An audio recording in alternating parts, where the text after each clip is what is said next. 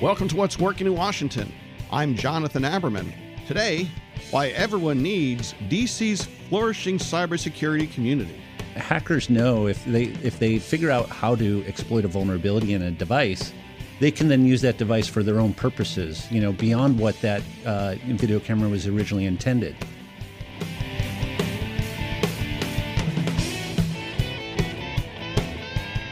The internet is a social benefit, but more and more, it's a social threat. There are a lot of different ways that it's playing out, but one way that maybe is not as appreciated is how devices are connected and what's called the Internet of Things.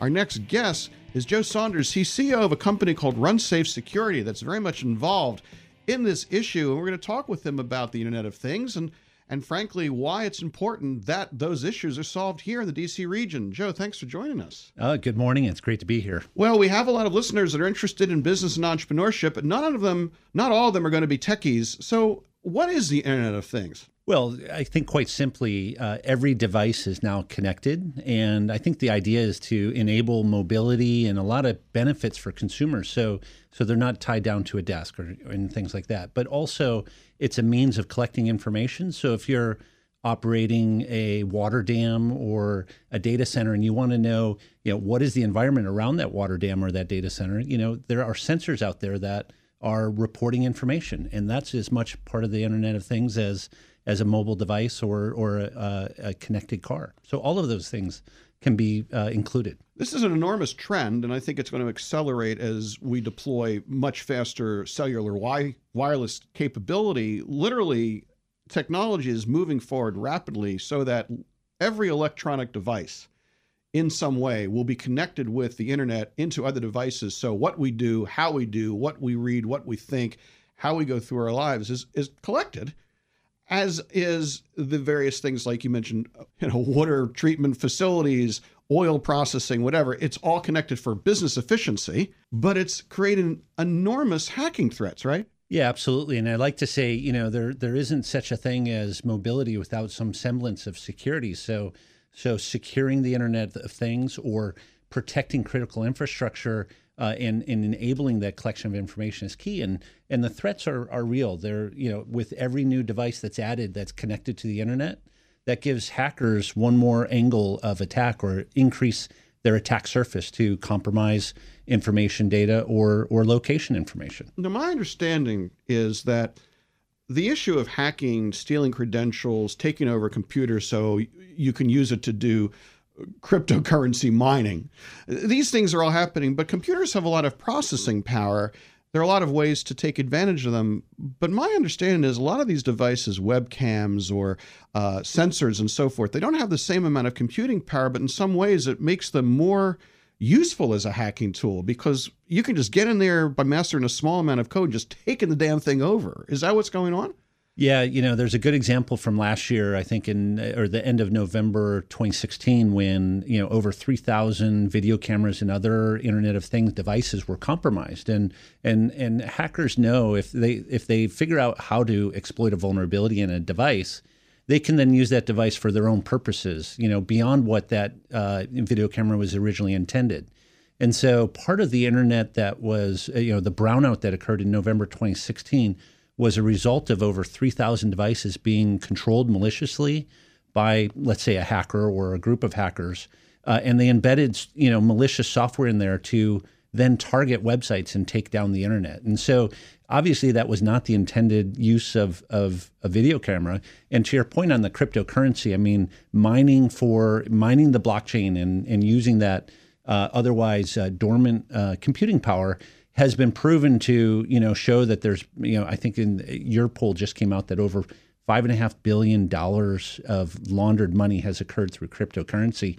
And part of that is leveraging, devices that, can't be traced back to the original person who's perpetrating the fraud or the laundering or the malicious activity. Basically, what's happening is people are using internet devices and computers in disguised manner to create massive computers that they're using to steal information, to create cryptocurrencies, to divert information. It's the Wild West out there. You started this company, RunSafe, here in town. You went through Mach 37 Accelerator. You clearly have been through the process of starting a business. What was it about this that caused you as a person? What was your aha moment? And you said, this is a problem I want to solve. Did somebody hack your toaster? I mean, what happened? Well, it comes back to a program I worked on on behalf of the U.S. government, which was really looking at the theft of intellectual property. And one of the common themes was cybersecurity attacks. And so from there, just kind of the problem magnified in my head in terms of what is at stake here. And, the threat of intellectual property is one aspect. It obviously undermines our economy if nation states are stealing our intellectual property. Which they are. And then if you take that a step further, though, and you say, if you want to, compromise or undermine other activities, if you want to cause a power outage at a utility or a data center, and all of a sudden, computing facilities can't operate, then that has an economic impact as well. And so it's kind of the convergence of an economic impact that's a real threat to our country, as well as kind of a desire that our team is kind of built around making the world a safer place. And we think that begins with protecting water, treatment centers, protecting water dams, protecting utilities, protecting energy facilities. And without those basic services provided, we're all going to we'll suffer. So you were in the government and you started a business. Do you think that your life journey over the last few years is indicative of how entrepreneurship really happens in this town? Well, I think that's what's amazing about the DC area. You've got tremendously talented people, say at the NSA or the Department of Defense or across the intel community or at the FBI and in all of these government facilities. Cybersecurity is paramount. And so the DC area has a significant number of very talented cybersecurity people. And to your point, I think there is an opportunity for all sorts of people. What makes DC great, in part, is that there is an ecosystem for cybersecurity as a commercial, viable, approach and an enterprise. And so with that, I do think that's part of what makes the DC area great. And with all the people here, there's a tremendous ecosystem to support people like that. I've had folks from outside the region say to me that there's no tech talent here. Everybody here is a service guy, a plumber. Do you buy that argument? Well, there's definitely specialized capability in the cybersecurity area. There are some of the world's best security researchers here. They're being funded by, NSF programs. They're being funded by government programs. There's DARPA, is attracting, a lot of interest in terms of, or IARPA for that matter. There's a lot of dollars here that goes towards R&D. And some of the base things that are used to enable true cybersecurity solutions, they're being funded out of programs like that and launched. And if you weren't solving this problem, what would you be doing with your spare time?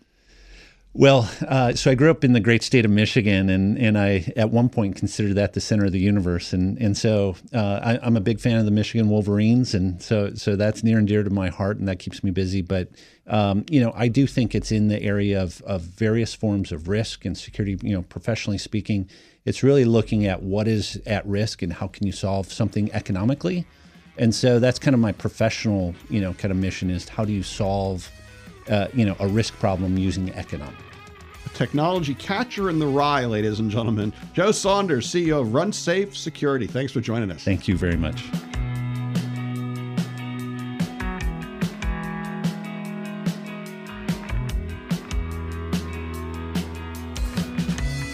Thanks for listening to What's Working in Washington. And a thank you to our sponsor, Montgomery County Economic Development Corporation. Their business development team can help you find the best talent, an ideal location, and the latest in market and business intelligence so you can do business successfully in the greater Washington region and Montgomery County. Your business success starts with MCEDC.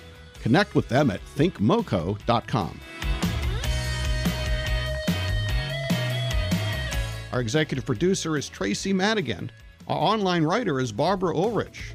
Music provided by 2 DC region bands, 2 Car Living Room, and the Sunbathers. And let us know who you think we should be talking to on the show. Tweet us at What's Working DC. I'm Jonathan Aberman. Thanks for listening.